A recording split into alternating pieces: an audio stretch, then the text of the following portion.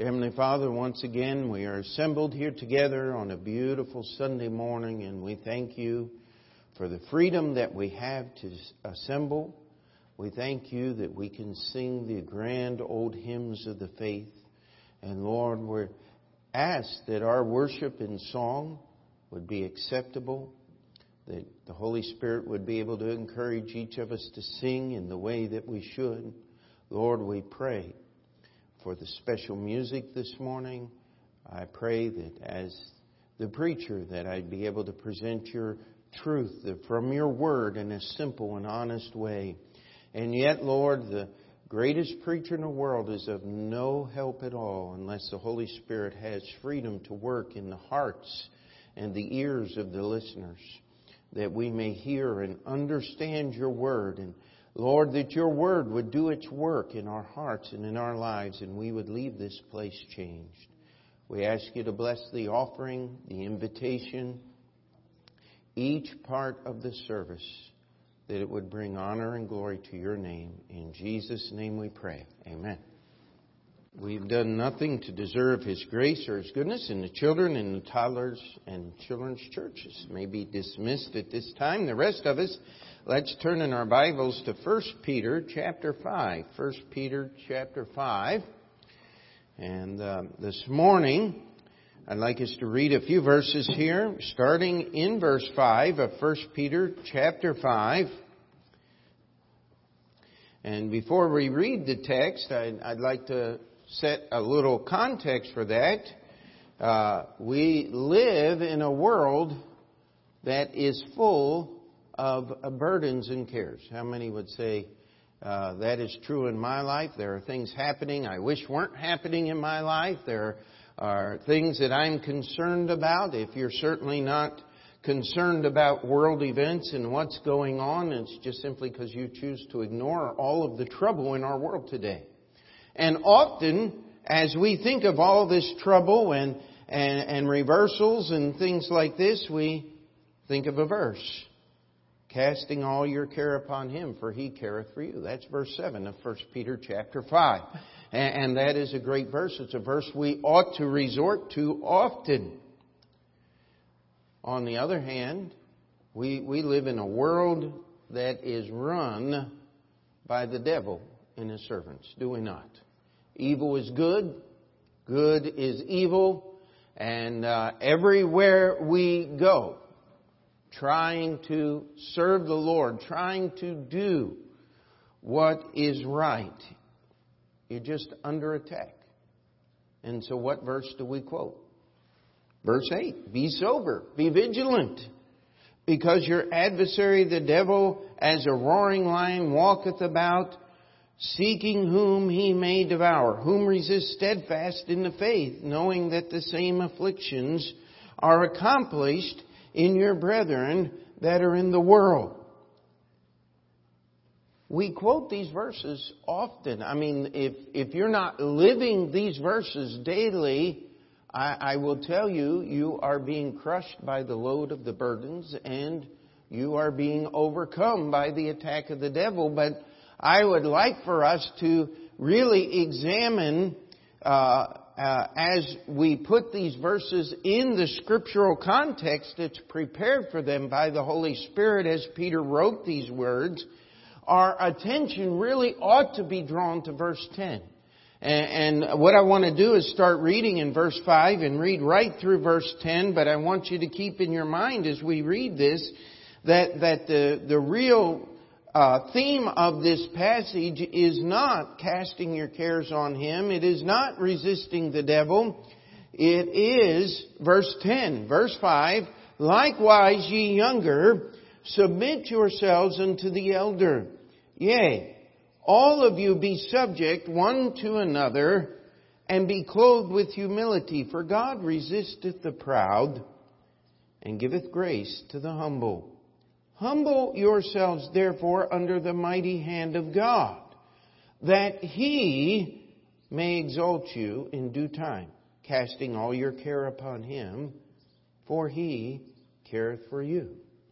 Verse 8, be sober, Be vigilant, because your adversary, the devil, as a roaring lion, walketh about, seeking whom he may devour. Whom resist steadfast in the faith, knowing that the same afflictions are accomplished in your brethren that are in the world. But the God of all grace, who hath called us unto His eternal glory by Christ Jesus, after that ye have suffered a while, make you perfect, establish, strengthen, settle you. What I'd like to preach about this morning is the God of all grace. I'll tell you, our theme is be still and know God. Amen. It is that I may know Him and the power of His resurrection. If you want to know God, if you want to have that relationship with Him, the word grace is there. Now, I did not pick the songs for this morning, but I couldn't think of a better song to pick than Grace Greater Than Our Sins to preach this sermon as a prelude. And that's just something that the Lord works out, and we trust that the Holy Spirit is working without a manipulation and a planning of things. And I love the special, the king and the beggar. You know, if you ever get thinking of yourself any more than a beggar, you're in trouble.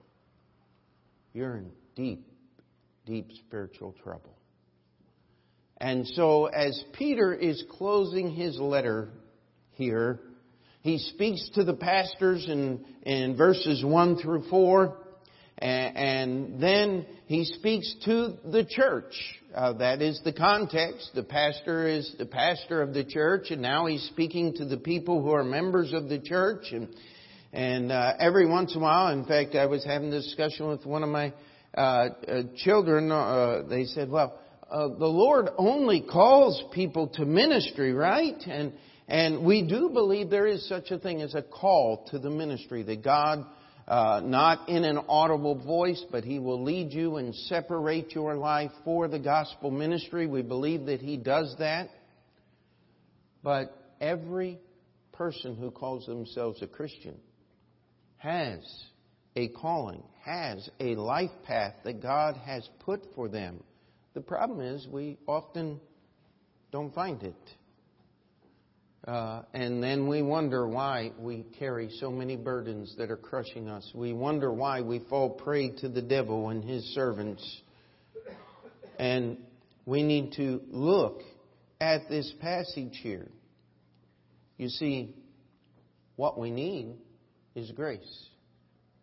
For by grace are ye saved through faith. Now, if I were to ask this morning, in fact, how many of you, if you could, if there was a way just to say, I want more grace, and we had a cup of grace here, a pitcher, and we would pour it out and give everybody a separate cup, germs and stuff, amen. How many of you would be in line? I mean, we'd have a line out into the street of people waiting. But we are talking about the God of all grace. The God of all grace. Now, please don't misunderstand. We are not of that number that believe that God gives you a receptacle there and dribbles a little bit of grace in as you are baptized as a baby, and a little bit more as you partake of the sacraments, and then a little bit less when you do something really bad. That is not in the Bible anywhere. When God saves you, He saves you completely. We of all people ought to be most joyous. But as Christians, oftentimes, we're not enjoying the trip. And the reason is because we're not living in God's grace as we should. And so I want us to look at this passage. And we're going to start here in verse 5 as he is beginning. That is the context here. That is, he stops speaking to the pastors in verse 4. And it says, "Ye younger, submit yourselves unto the elder." And every time I read that passage, I'm reminded early on in our church's history. Our church will be 25 years old this year, and so that makes me a very, very young man when the church started. Amen? And as I was the pastor, for the first 6 months, most of you weren't here for that. Somebody would say, "Pastor," and I'd turn around, "Brother Thompson's here?"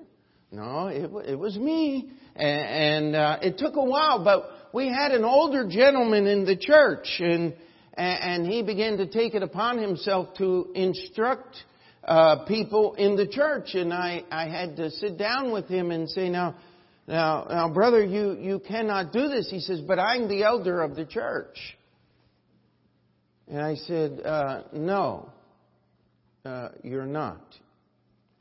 I said, "You may be the older elder person in the church, but when that term is used in the Bible, elder, it's talking about the pastor usually. In this passage, it's talking about people that are older and younger, but the context is not just simply age. It's faith. It's relationship with God.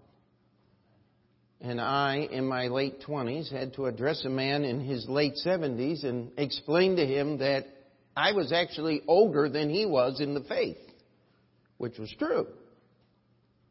And that if you're going to serve in the church, if you're going to be a part of what's going on here, there has to be an understanding to follow the leadership so that we can do things right.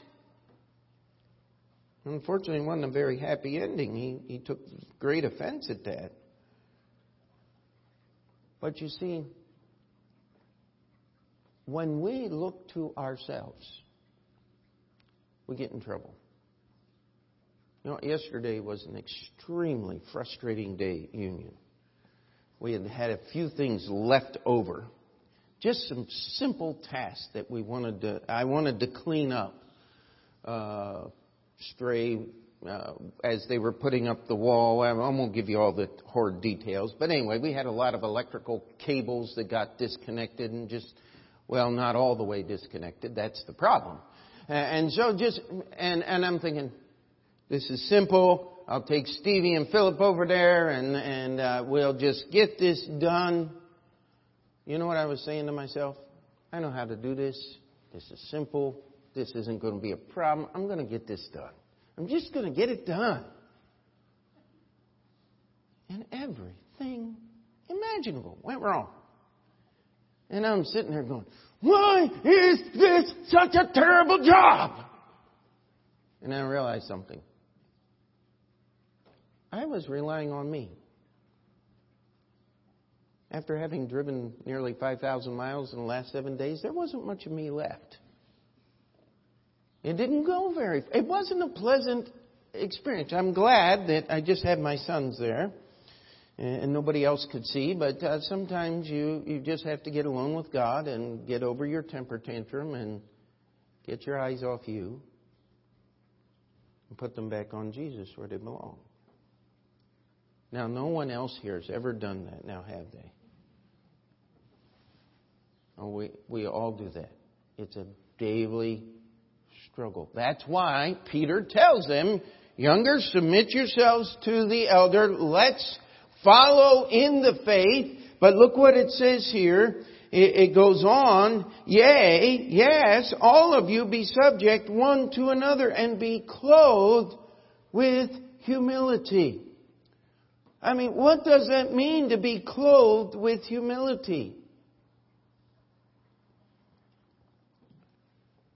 Well, I'll tell you, all you have to do is walk down Steinway Street a few blocks and you can find out what clothed or unclothed without humility is, right? You'll see them. You come walking around the corner or turn. I've had this happen when I'm driving, and all of a sudden I see a pair of shoes walking up the sidewalk. I mean, they are so bright. You would think somebody had plugged them in and hooked batteries up to them. In fact, you can actually buy those, I believe. Somebody told me there's a pair of sneakers that had lights in them. Not the little kiddie ones that blink when you... But this was for adults. And I'm sitting there going, you gotta be kidding me. You see, humility is giving other people the benefit of the doubt.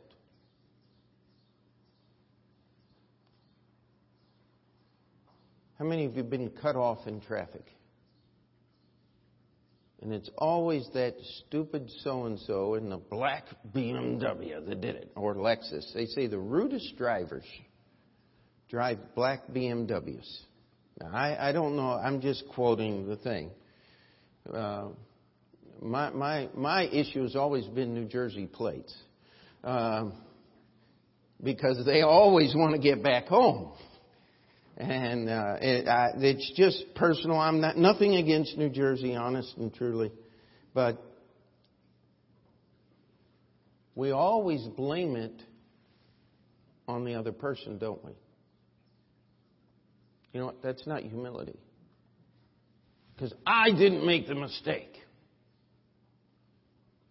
I was on the right. I was stopped there first. I have the right of way. You're supposed to wait for me, not blow through the stop sign on a California stop. How many of you know what one of those is? Exercise them regularly. No, don't do that around here. You're going to get in trouble. Listen. It says clothed with humility. It's amazing. We'll look up something on the internet and believe it.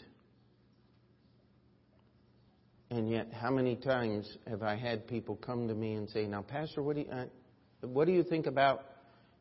well, I actually preached on that last week. I think you were there. Oh, but I read this here. Okay, wait a minute. Clothed with humility. It's not thinking about me first. It's thinking about other people. Now, we don't have time to chase this one this morning, but if you really want to understand what this is talking about, this is really the thought that was in the mind of the framers of the Declaration of Independence when they used the phrase, the pursuit of happiness. It is, I have the right to order my life in a way that is going to best benefit the nation in which I live. Is going to help others. Now, the Bible has that clearly defined. How do I know that I love the people of God, the children of God? Does anybody remember the verse? We've quoted it often here of late. By keeping His commandments. If I love God and keep His commandments, I automatically love those around me. Now, not a one of us would hold our hand up and say, I have loved God perfectly this last week. Therefore, we're not clothed with humility. Therefore, we could use a little work there. You know why? The next phrase is, God resisteth the proud, right? For God resisteth the proud and giveth grace to the humble. I asked a few minutes ago, how many of you would like more grace? And everybody's going, yeah. I'm not going to raise my hand, but I could use some more grace. Humility. It is the receptor of grace. You cannot receive God's grace until you get past yourself. You cannot receive God's grace to help you go to heaven until you've surrendered yourself and your ability and have asked Jesus to save you. Amen? And you've heard me say this many, many times, and I'll be saying, because I need to hear it again and again myself. The way you got saved is the way you live every day. So it's a surrender. It's a humility. of my humbling of myself that allows God's grace. If you want to know the name of that cup that God actually gives the Christian, you have saving grace. You're never going to lose your salvation, but everything else in your life depends upon God's grace as well as your salvation. Amen? Are we in agreement to that? Now, if you want to take the lid off the cup and get some grace, that's why the next verse says, humble yourselves therefore. Why? Because God giveth grace to the humble, under the mighty hand of God, that He may exalt you in due time. You see, God has a place for you to serve. But you know why so many people never find the place that God has for them to serve? Because they're too busy making a place for themselves to serve. They're too busy trying to do things on their own.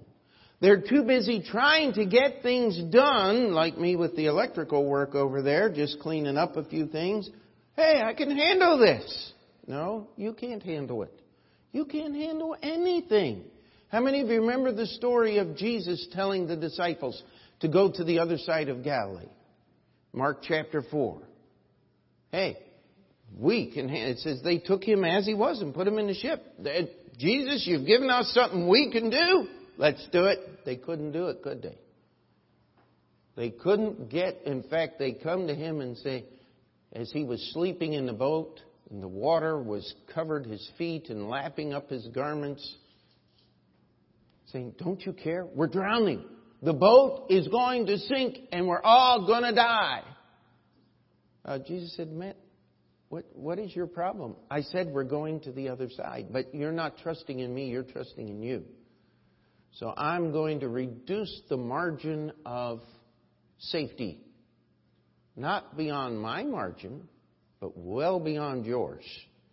So that you'll get scared enough to stop doing it your way and start trusting me in my way. Can we say amen to that? You see, I can tell you this in 25 years of pastoring this church and knowing other pastors, and there's never been a problem in our church, no matter how small or how big, without a whole lot of pride stuffed in the middle of it.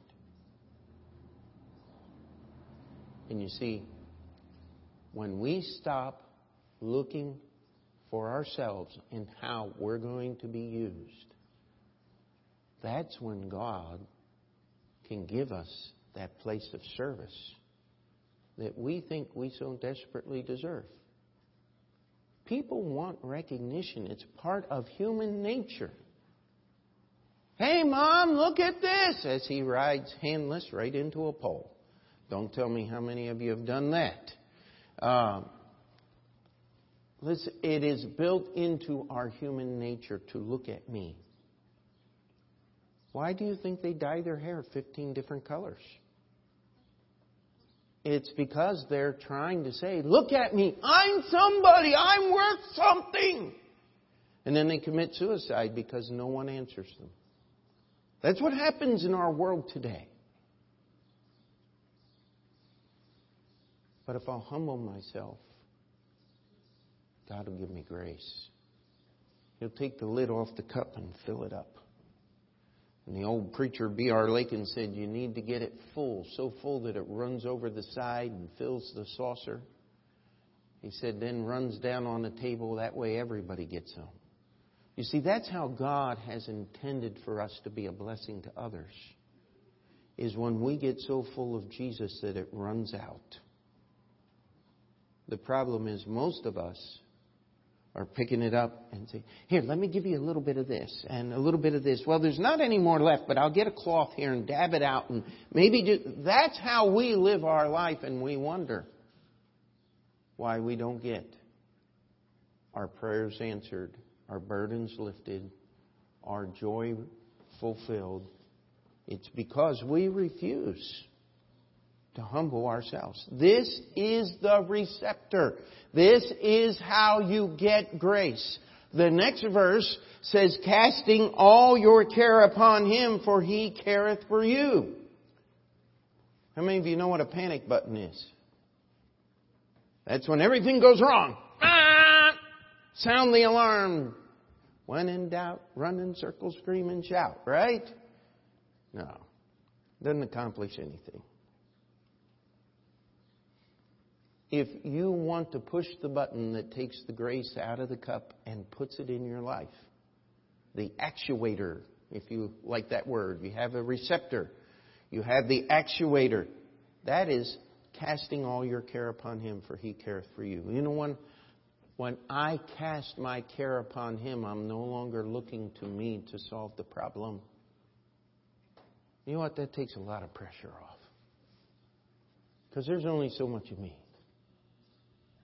And I know some people have talents and abilities, and man, they just never seem to run out. I mean, the Energizer Bunny. Just and never quit. But when is the last time the Energizer Bunny did anything good? We don't need that kind of Christianity. What we need is to cast our cares upon Him, is to give that burden to Him. It is understanding. How many remember the story of Mary and Martha? Jesus had met them several occasions, and they were having a feast, and Mary sat at His feet, and Martha was doing all the preparation. She said, "Carest thou not? Bid my sister to help me." Jesus said, Mary's chosen that good part, and it's not going to be taken away from her. Hey, somebody has to fix the food, yeah. Somebody has to do some work, yes. But when I understand that Jesus cares for me far much more than I could ever care for myself. And if you ever have a question about that, just stop, get out a piece of paper, and write down all the things that you do to take care of yourself. Not trying to get personal here, but how many of you have a whole shelf full of little lotions and potions and all of these things that are supposed to take away wrinkles and make you look better and make you feel rejuvenated and all? People have that stuff. Men are probably worse than ladies if the truth were really known. I mean, I think about getting a cup of coffee. Now, I like coffee, but I like good coffee. And I like just one Splenda and lots of cream. And I enjoy my coffee my way. You know what? When I understand that He cares for me more than I can care for myself, it helps me let go of the steering wheel and let Him carry the burdens. You see, that's where grace starts working. But it doesn't just start working there, it keeps working. You see, Christianity isn't for a day. It's not something we put on Sunday morning. It's not something we just do when we feel like we're Christians. It's something that we're supposed to live 24 hours a day, 7 days a week. I was here working on something in the building, and I had my big safety goggles on and my work clothes, and somebody said, Is that you, Pastor? Yeah. But you know where I've never seen you dressed that way. Well, I'm working today. I got work clothes on. You see, we have to understand that our Christianity is all the time. When dressed for Sunday preaching, when dressed for work, when I'm taking my grandbabies to the park. That was fun. But listen, and the kids too. But let me tell you something. What we do, we're supposed to do in a spirit of humility, understanding who God is and who I am. I can't do it. So I must cast my care upon Him and ask for grace. And that grace is applied to my life. But we don't want grace for just a one-time event here. We want to continue. And so that gets us down to verses 8 and 9. This is the perpetrator. This is the keeper honor, however you want to put it there. The thing that keeps you going is to be sober. The word sober simply means moderate, temperate, avoiding excess. How many of you were sober when we passed out peach cobbler and vanilla ice cream on the family fun night? Well, Jason comes back up to me and goes, "Can I have some more?" Now, nobody needs more cobbler less than Jason does. And he comes up again. Other people have gotten some more. Can't I get some more? And I'm finally going, "You're breaking my heart, kid. Go get some more." But sober is moderation. That doesn't mean sometimes, especially when you go to a restaurant around here, eating everything on your plate. Because that's not moderation. It is fun, I'll tell you that. It's a battle. It's something you got to be sober. Be vigilant. How many of you drive in New York City? You drive. Car. Okay? Do you understand what the word vigilant means? You're watching for those incredibly intelligent and well-versed bicycle riders who are saving the planet by riding down the middle of the traffic lane at 2 miles an hour. You've got to watch for the pedestrians. According to our mayor, they never make a mistake. It's only automobile drivers who make mistakes. You've got to watch for other drivers who forget that this is the United States of America. And there are traffic rules. You have to remember those other ones who think that they're the only car on the road. You've got to watch for everybody and everything. Constantly. And if you don't, you're going to get in a wreck. That's all there is to it. Or you're going to run over somebody, which would be a terrible thing. We don't want to hurt. Don't even want to run over a squirrel, honest and true. Now, pigeons, it's very tempting, but they're usually a little faster. But, we're not looking to cause any ill event. The only way you can do that, you got to watch everything. Be sober. Be vigilant. You see, this is what keeps grace working. See, the first thing we want to do is just relax when the Lord's carrying all those burdens. And I'm not thinking about myself anymore, and I'm just have a freedom of mind and soul that God intended me to have. And just shift into neutral and coast. Bang! There you go. Be sober. Be vigilant, because the moment you relax, the devil's going to be there to get in. That's what it's. He's seeking whom he may devour. He is walking around. He is searching. What does the Bible say that we're supposed to do? Whom resist with the sword of the Spirit and the armor of God. Is that what your Bible says? No. You get tuned into one of these preachers say, "I'm armed with the sword of the Spirit," and you just slay the... Oh boy. Stay away from those people. The defeat of the devil is not your job. That's Jesus' work. Don't you go chasing demons. You just might find one. Read about the sons of Sevka in the book of Acts. That was not a pleasant experience, let me tell you. It says, whom resist steadfast in the faith. I get calls all the time. Pastor, does your church deal with curses?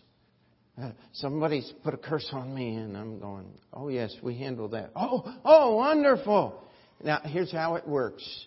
You've got to resist the devil steadfast in the faith. So I'll see you in church on Sunday, right? Because that's what faith tells. Oh, well, I got things to do, and okay, well, then you're not resisting the devil. It's resisting the devil is steadfast in the faith. It's being where I'm supposed to be. It's being in my place. Well, how can I be in my place if I'm not humble?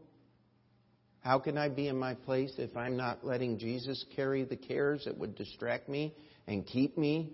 You see, God's grace is working in a pattern here. Whom resist steadfast in the faith. What is the one lie that the devil tells over and over and over again? Nobody suffered like you're suffering. Nobody has to deal with what you're dealing with. You're just such a unique person. You have more than any other person ought to be able to bear. Is that what your Bible says?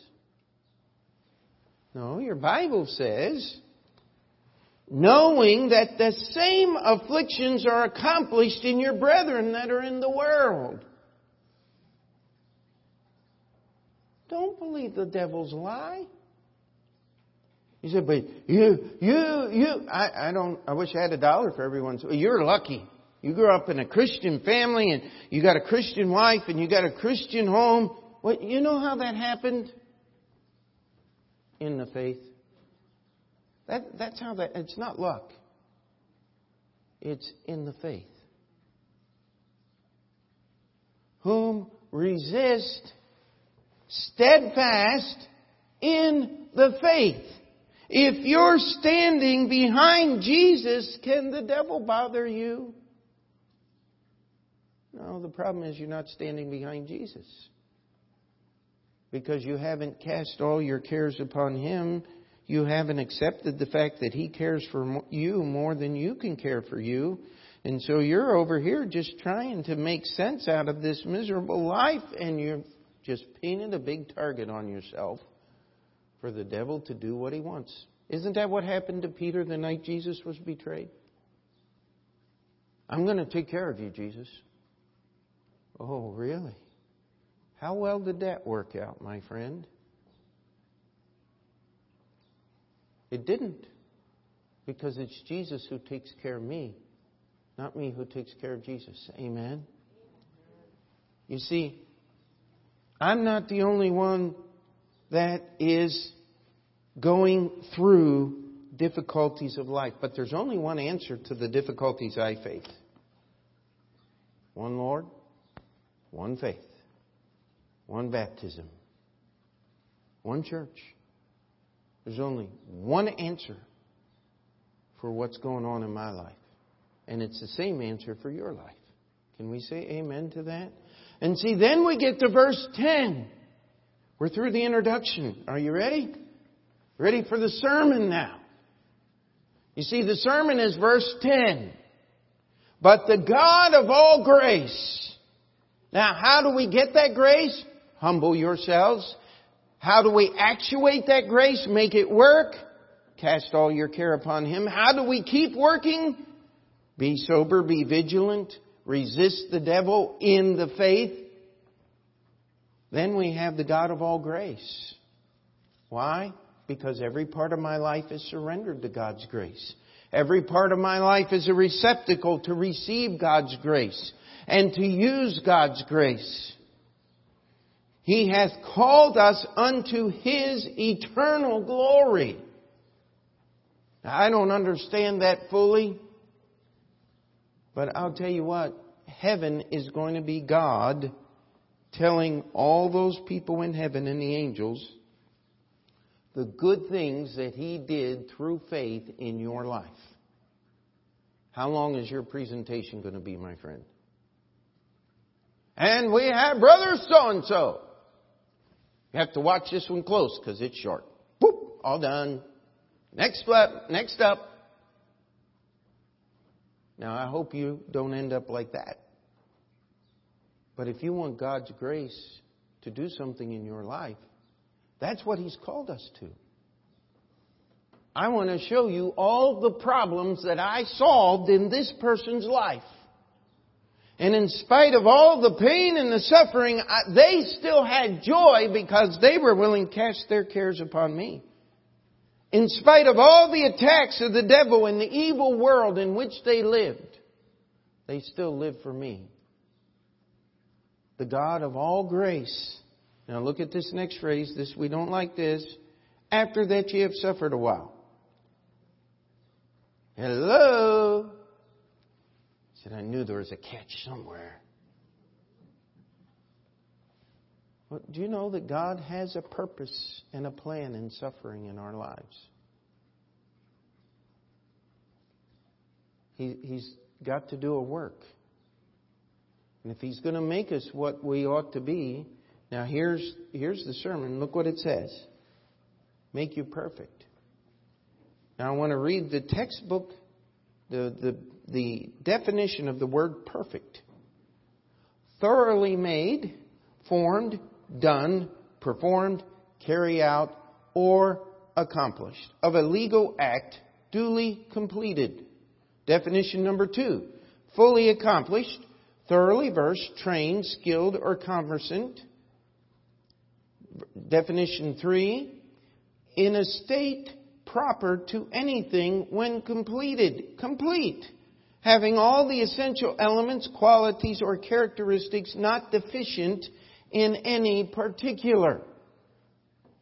Now, when I say the word perfect, what's the first thought that comes to your mind? Nobody's perfect. Oh, so you're not grown up yet. You don't have all your fingers, all your toes. You're not an adult. Sometimes I feel like asking someone across the desk, what are you going to be when you grow up? The only problem is they're in their 50s. And you can't ask that question because it would be mean. But it would be no less true because they haven't grown up yet.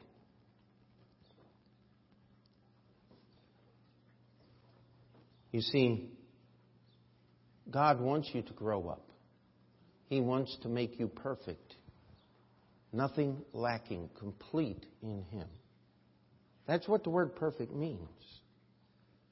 It doesn't mean without any blemish. That is a brand new definition to a very old word. We often use the word perfect as an excuse to settle for something less. When the word perfect simply means fully done, complete.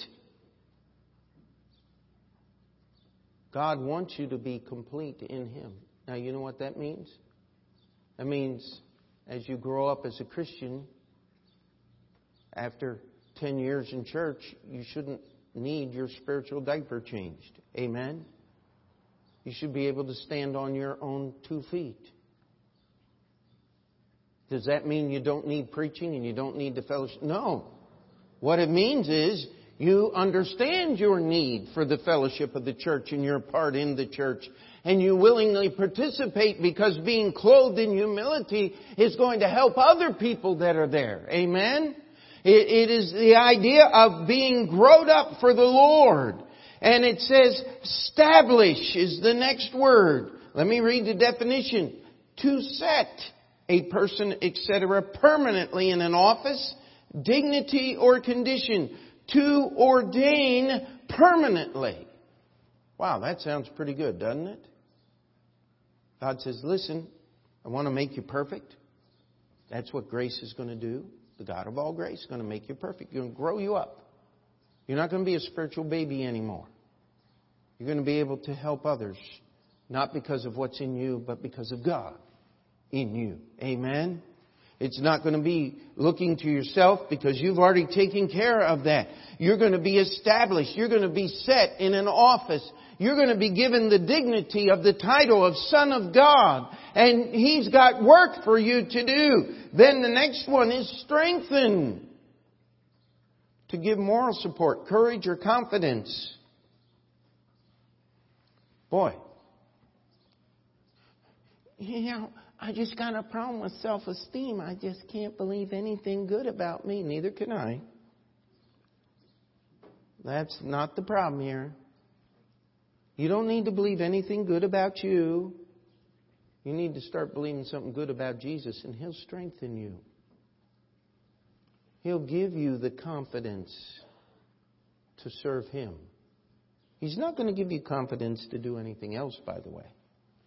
He'll give you confidence to be His servant. That's what to encourage, hearten, in spirit, fix, in resolution, to give physical strength to, make stronger or more robust, to increase the functional vigor. How many of you say, I could use a little strengthening? Well, I'll tell you what, all of us could, but we get that through grace. What's the last one? Settle.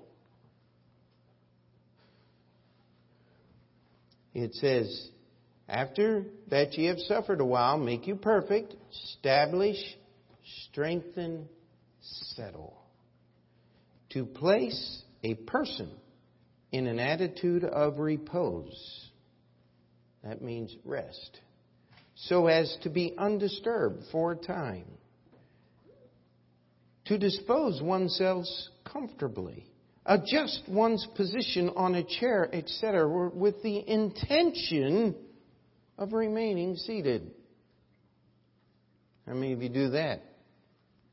I'm going to get a comfortable pillow in the right place. And I'm going to, watch the ball game. I don't understand how you can sit there and relax in all this comfort with soft drinks and food and watch these guys on the field exert all of that energy. It just never has made sense to me. But anyway, it happens. The Bible says that God wants to make you perfect. He wants to establish you, strengthen you, and settle you. Now, in the last few minutes, I want you to turn with me to Psalm 23, if you would. The 23rd Psalm.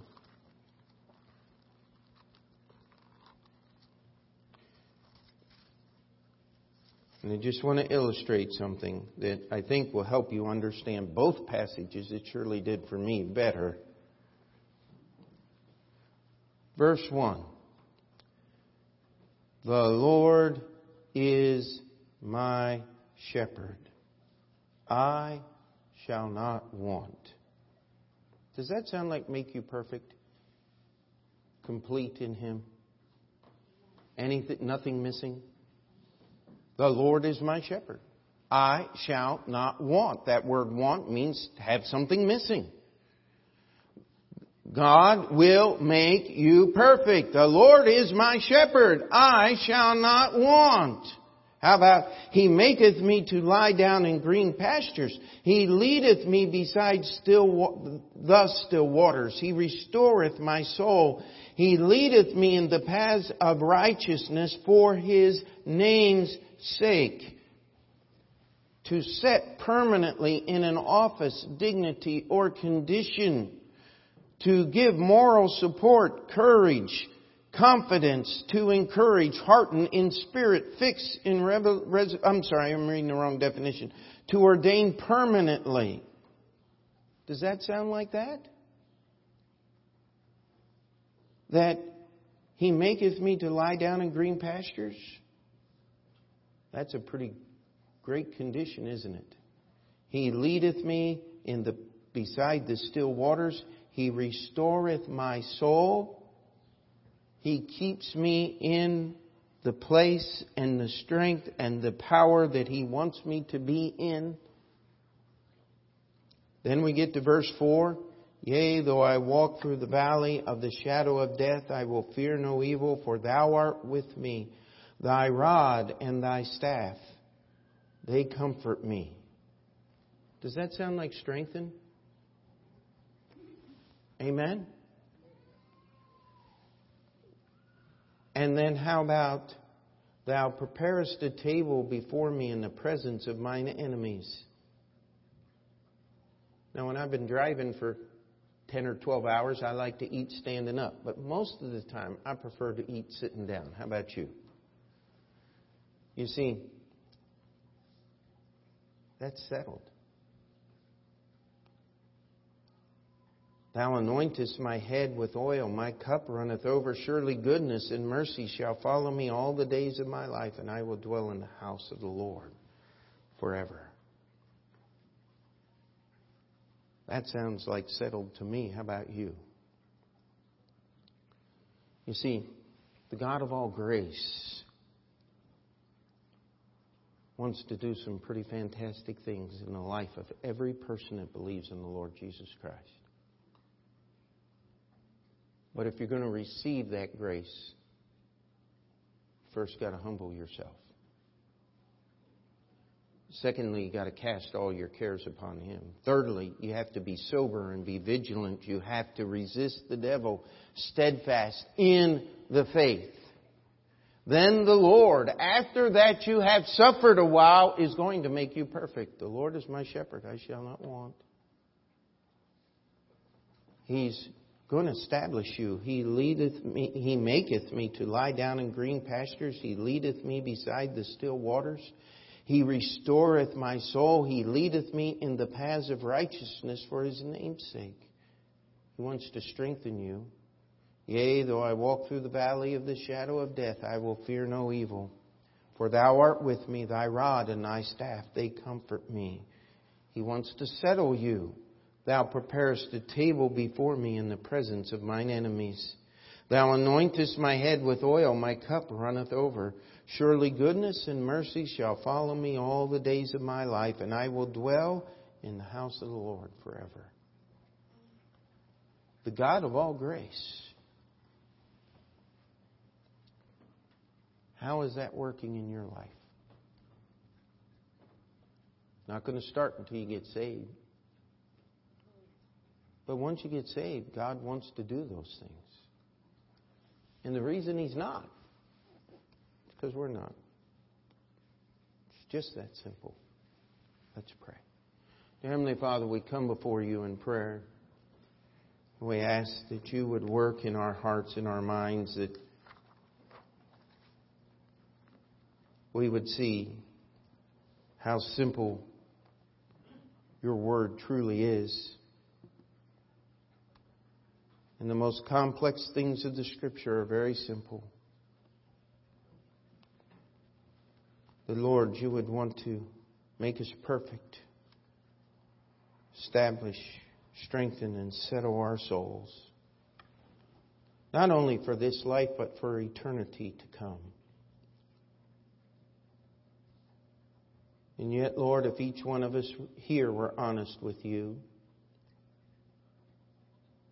there may be some that have never truly surrendered their soul and salvation. Lord, this message is meaningless to that person other than you need to trust Jesus to get saved. Lord, we have others that are struggling with humility,